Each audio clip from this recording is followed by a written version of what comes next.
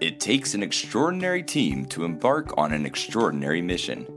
WealthVest presents the 99 Best Marketing Ideas, a podcast dedicated to bringing financial advisors the most cutting-edge marketing strategies. Listen in as your fellow advisors share their top ideas to help you conquer your marketing needs. Hello and welcome to another 99 Best Ideas podcast brought to you by WealthVest. Now today we have Lonnie Gordon-Ogulnik, an author and the CEO of Gordon Wealth. As you all know, when we bring somebody on the 99 Best Ideas podcast, our whole goal is to have the advisors and the people in the financial services industry talk to us about what truly makes them unique and different and what marketing ideas they're using that you can also use within your practice to grow and to help you really differentiate yourself from the advisor down the street. So, Lonnie, welcome to the show. What's going on? How's everything? Everything is fantastic. You know, you have a lot of depth to you. I'm super excited to talk to you about your book, but if you don't mind, I want to take a trip down kind of memory lane here, why did you even get into financial services? Good question. So if we go down memory lane, I was a kid. I remember at 7, 8 years old, arguing with a coach that I had, and they said, you should be a lawyer. So that gift for gab kind of was very early, very stubborn in my ways and my thoughts, and I would argue that point. 12, 13 years old, I was an avid baseball card collector. I started doing shows at the Nassau Coliseum. So that entrepreneurial spirit, I had, big plaques in the back of my booth. Everybody would come to my booth. I would do little packages so that people could, pay $1, maybe get a Don Mattingly rookie card. So that entrepreneurial spirit, started very young. Fast forward after college, I kept hearing, you should be a stockbroker. You should be a stockbroker. Now, if one person tells you something, you ignore them. If 2, 3, 4, 5, you perk up and you listen. So after a few trials and errors, getting regular jobs, I said I was going to go get my Series 7 and take a stab at the financial world, which was really my passion. I just was a little nervous about that Series 7 test, so I held off for about a year.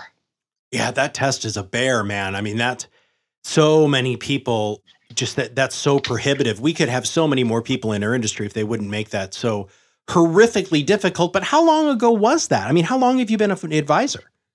So I started in August 1997. Oh. I passed my Series 7, and I remember it vividly. I was running around my house like a chicken without a head, just, pure joy. Yeah. Passing that exam definitely put a stamp of approval that, you can go out now and work for any company you want in the world, not worry about any resumes. Yeah, that is a huge pass. Now let's talk about continuing the education. A lot of times when a financial advisor gets their 7, it's such a bear of a test that they don't do anything for a while.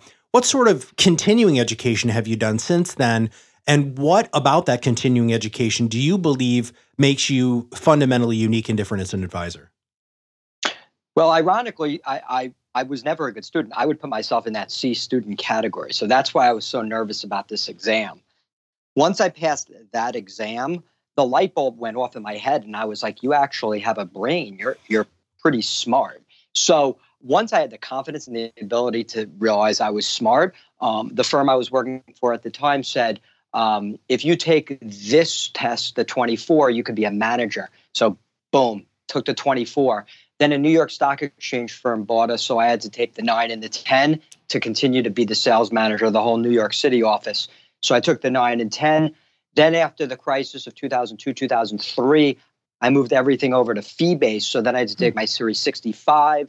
So I have the 9, 10, 24, 65. I have my real estate exam. I recently passed the certification for behavioral finance. That's something that hit home. So there's about 7 or 8 different exams that I took. I think once you actually pass one, you learn how to take those exams. Taking the real estate exam was just something I did because I did have a passion for real estate and had a few properties to sell. But I'm always trying to sharpen the sword. That's something that I now enjoy doing just as a hobby. So contemplating the CFP next, but that's just a matter of time with a 9 and 10 year 9 and 12-year-old kid. It gets a little bit time consuming. So yeah, definitely. You got to balance the whole family thing with everything else. Let's talk about the behavioral, financial advisor, that behavioral designation and certification. What motivated you to do that? I mean, what was and how has that helped you if it has? Well, behavioral finance kind of goes hand in hand with why I wrote my book. I really think I got into this business, going back to your earlier question, was, I have a true passion to help people. And behavioral finance starts with getting the person right, getting the behavior right, really, understanding a person's goal for their life. The secondary part is the money. If we can get somebody's, mindset right, feeling good, waking up every day, maybe I convince a client to get out and, take a walk, do a run, do a boot camp. That all is incorporated into the financial planning that I do. You want to make sure you're starting out with the financial insurance aspect, if that's covered.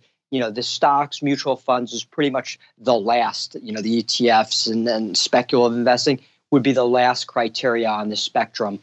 But behavioral finance, for me especially, is about your life and making sure your behavior at every aspect, from your family, whether you're a parent, getting all of those specific things right. And what I do is I lead by example. I really try and focus on that aspect of my career, my personal life, so that attracts clients when they see you're living that way.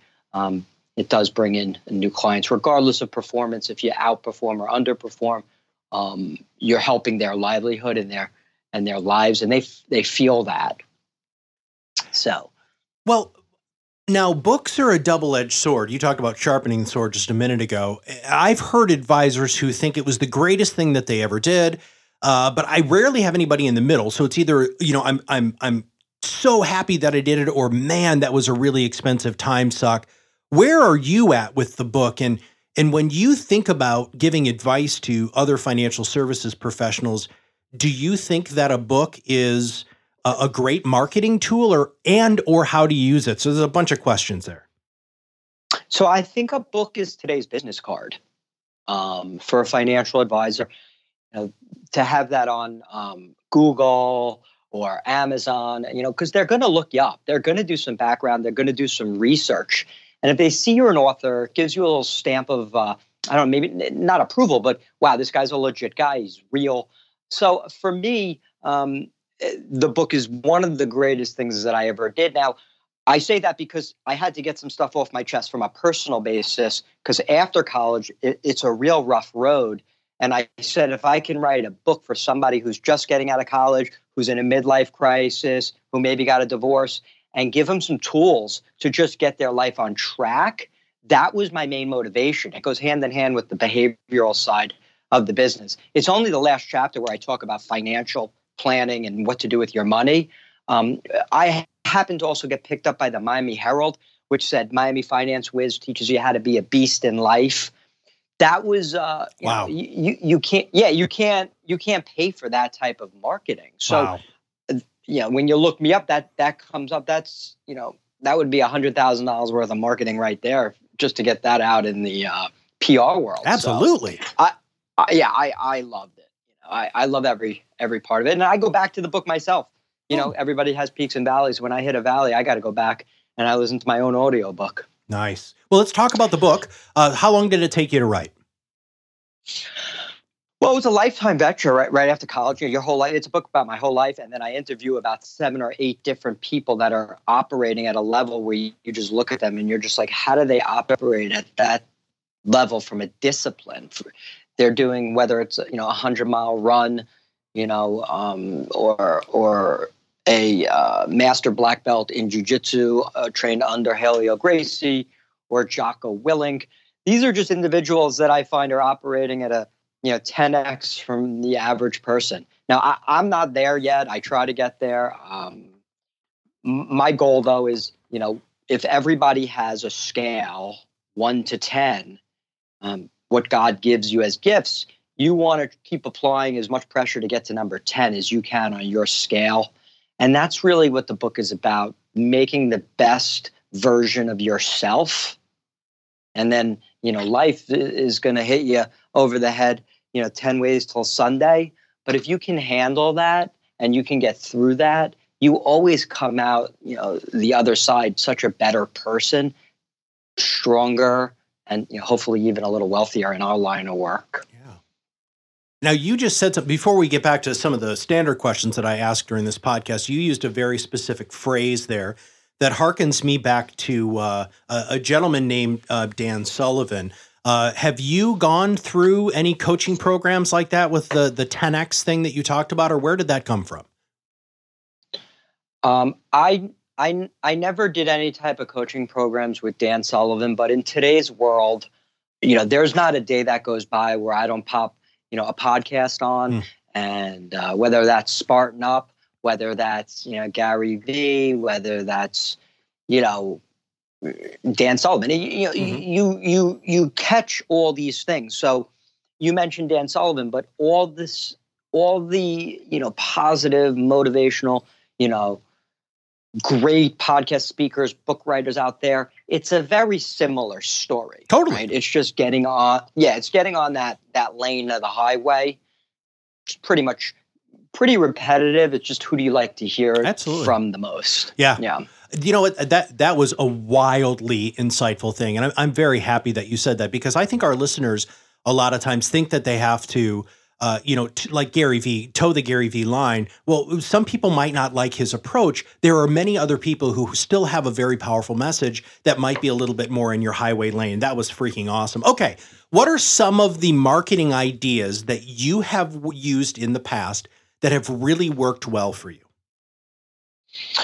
So one of the most important thing before you get into any type of, so-called marketing is really being yourself, putting yourself out there and being involved, whether that's, getting out to a community event, meeting people, being yourself. I hate networking more than anyone, but I do love building relationships.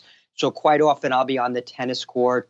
I'm friends with everyone on the tennis court. I do jujitsu after work. I'm friendly with everyone in jujitsu. What I'm trying to get at is when you're out there and you're putting yourself, in different types of groups that you really enjoy, people then start to ask questions. They talk to you. And two of my biggest and best clients came off of a tennis court. Huh. So that piece of marketing that you control, that you're in, it's in your hands. You really got to focus on that. I really enjoy it. And, it's a team, right? My wife, my kids, where you live, the car you drive, it's all part of, the marketing in financial advisory as a family man. So when I do marketing on Instagram, I find that's my best medium. Facebook, to me, I just try not to be, and they say you should do everything, but I've gravitated towards Instagram the most. And the Instagram stories, I try to get a story up every day. My theme is more about the family, exercising, working out. Again, the behavioral finance side of it, because no one wants to be shoved down their throat while they're scanning through Instagram, how rich you're going to be if you follow Lonnie Gordon Ogolnik's financial plan. It's just kind of annoying. So I take the road less traveled, where I'm trying to motivate people. I'm trying to live a life where they might want to emulate, question me. And again, once you have people in your hemisphere that want to be friends with you, you want to be friends with them, eventually finance comes up and you're their guy. Right. I feel weird because I don't think I even asked you the title of your book, because you just brought it up again. What's the title of your book? We're going to make sure that there's links to your books in the show notes, and I had that planned already, but what is the name of your book? So the title is The Heart of a Beast. I thought it was important to get the hard part in there, because I think everything comes from your heart, right? So the heart of a beast, the beast meaning, people who are, working or striving to be that, lion of their jungle, the best version of them.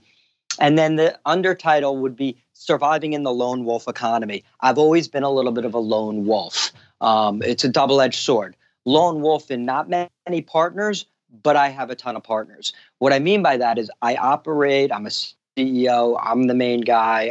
I go out in the field every day without depending on anyone else for, my success. But at the same time, I use my partners in asset management. I use my accounting team. I use, an algorithm portfolio strategy. That group is helping me. Corey Hofstein at Newfound. So there's all different partners. You're never alone, but at the end of the day, you have to take control of your destiny and the lone wolf economy, meaning don't depend on others. Take control of your destiny. That's really where that, came from. Have you done anything marketing wise that you were like, man, I shouldn't have done that? No, I never really would have said I should never have done that because you always learn if there was a mistake made. I was recently, at a, very high net worth event in Aspen, Colorado, and my childhood favorite hockey player, Ty Domi, was there. And it wasn't the type of event where you take pictures, but I couldn't help it. I was like, Ty, I need a picture from you. This is a kid who I grew up with in Nassau Coliseum. And he was, a Ranger. And it was just one of those things, growing up as a hockey player, I just loved, everything about the sport. And he was my idol. So I thought about it afterwards when I was walking away, like, well, that probably people looked at me weird, but, it is what it is. It's who I am. I wanted a picture with him and, I don't regret it, Well, in learning from. You might put it in the category of like other people might have been like, really, did he just take a picture with Ty? But whatever. It is what it is. You know what?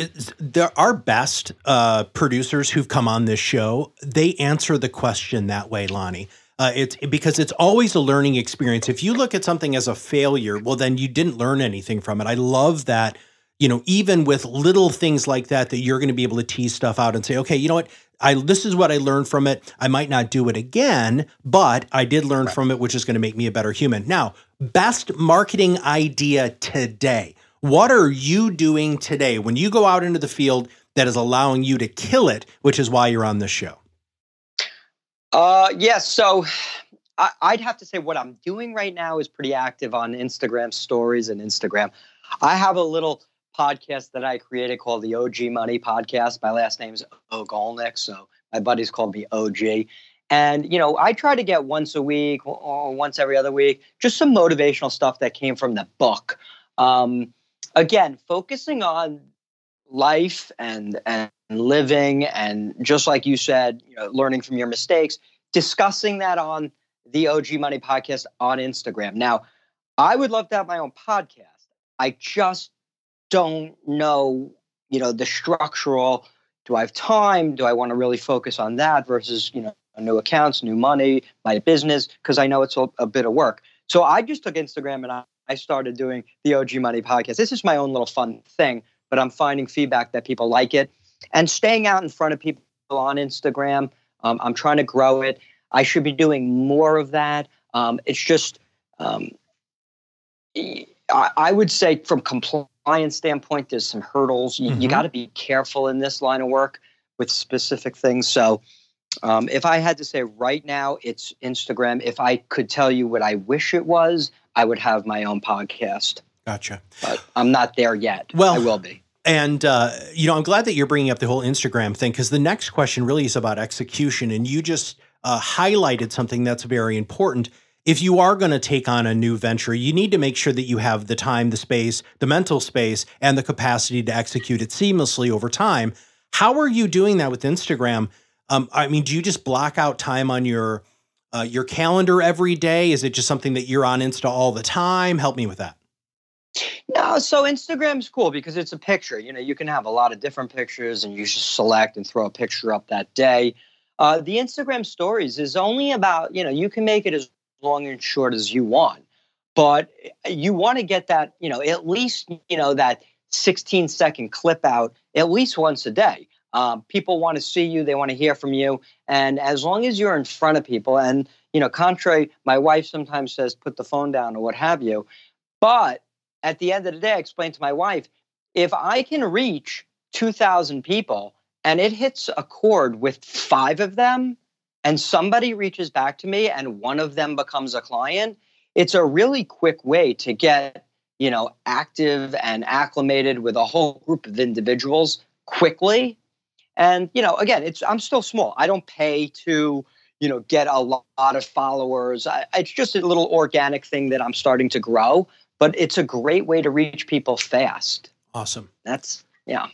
Well, and you're really looking at it from the organic cumulative standpoint, which is, we all know from a marketing perspective that really is the best way to go, because you're going to be attracting the right people. It might not be copious amounts of people, but the right people. Now, if you had one piece of advice for new advisors, what would it be? Well, so if you're right out of the gates, or I'll even go one step further, if you're in college and thinking about going into finance, or you just got licensed and you're in finance, I would probably say immediately take that certified financial planning exam. It's something that I missed in my little youth, but it's pretty intense. So it's hard. And you're going to take at least 2 years out of your life to pass that exam. Some schools offer it in college, but at the end of the day, if you can get it early before you have kids and a wife and running to soccer games and tennis practice and all that, well, it's easier now than later on. And, the certified financial planner, I don't have it. I know, the biggest advisor in our business, Edelman, doesn't have it. It's not a requirement, but without a doubt, I think we're moving into a world where just having the designation does give you a little bit of an advantage in a world where people want to see some, CFP next to your name. It's not the end of the world. It's not the end all be all, but it's definitely good if you can get that early on. It's not going to, you still got to put in the hours, put in the work. It's not going to really help you if you're not willing to put in the work, but it's nice to have, I would say. What keeps you motivated and working so hard every day? Without a doubt, my kids and my wife. I think that, the world's on your shoulders, especially in a business that, overnight, at least for me, 2 times we watched the financial crisis of 2001, the financial crisis of 2008-9. It's a very, very difficult market environment. We live in a world today where, the markets can change on a tweet. Before the tweet, it was the quantitative easing and what the Fed was going to do or not do. So we live in this world of constant stresses to the market and debt and all that. So you better stay focused, work hard, especially if you want to live a financial free lifestyle, and make sure your children have what they need, and whether you say half the divorces happen over money. I don't want to get divorced, so I want to make sure I'm protecting my family. So it's really, at the end of the day, it's about providing for my family, making sure my family has what they need. But you have to make sure you take care of your clients, make sure they have what they need. And when you're a fee-based financial advisor, that loops back. You have loyal clients, and then you could do well. So it's really, at the end of the day, making sure your clients are really taken care of. You really need to have a good relationship and grow with them. And then at the end of the day, if you take care of them, they always come back and take care of you. Lonnie, this was like a perfect podcast. You gave great advice. We've got a link for your book, The Heart of a Beast, Surviving in the Lone Wolf Economy. We'll make sure that that's in the show notes. Is there anything I should have asked you that I didn't? No, I mean, I think you hit on all cylinders, and I was happy that you asked me to do this, and I look forward to possibly circling back around again in the future. And I had a lot of fun, and this is always great to do from my side, because it also lets me clear my head and think about things like what you just talked about. It reinforces what I've got to do. Absolutely. Well, this was super, super awesome. I'd love to check back in with you and see what you're doing later down the road. But if you have not already gone to Amazon.com and purchased the book, Heart of the Beast, Surviving in the Lone Wolf Economy, make sure that you click the link that we have in the show notes. You should definitely pick up Lonnie's book. He's also the CEO of Gordon Wealth Financial Life Advisors. You can check him out. We'll also make sure that we have a link to his website. So Lonnie, thank you so much for being a guest on the show. I appreciate that. And if they want to find me on Instagram and chat, say hello. It's just at Gordon Wealth. Wonderful. All right. If you have not subscribed to the podcast, make sure you click that subscribe now button below. That way, every time we come out with a new podcast, it'll show up directly on your listening device. And if you know anybody who would really like to hear this podcast, sharing it is also super easy. If you have any topic ideas or guest ideas, please reach out to your WealthVest marketing consultant. They will make sure that they get that information to the team that handles these podcasts. So we'd love to find out what you want to hear. So for everybody at Gordon Wealth and for everybody at WealthVest, this is Matt Halloran, and we'll see you on the other side of the mic very soon. The information covered and posted represents the views and opinions of the guest and does not necessarily represent the views or opinions of WealthVest or Top Advisor Marketing. The mere appearance of content on the site does not constitute an endorsement by WealthVest or Top Advisor Marketing. The content has been made available for informational and educational purposes only. WealthVest or Top Advisor Marketing do not make any representation or warranties with respect to the accuracy, applicability, fitness, or completeness of the content. WealthVest or Top Advisor Marketing does not warrant the performance, effectiveness, or applicability of any sites listed or linked to any content. The content is not intended to be a substitute for professional investing advice. Always seek the advice of your financial advisor or other qualified financial service provider with any questions you may have regarding your investment planning.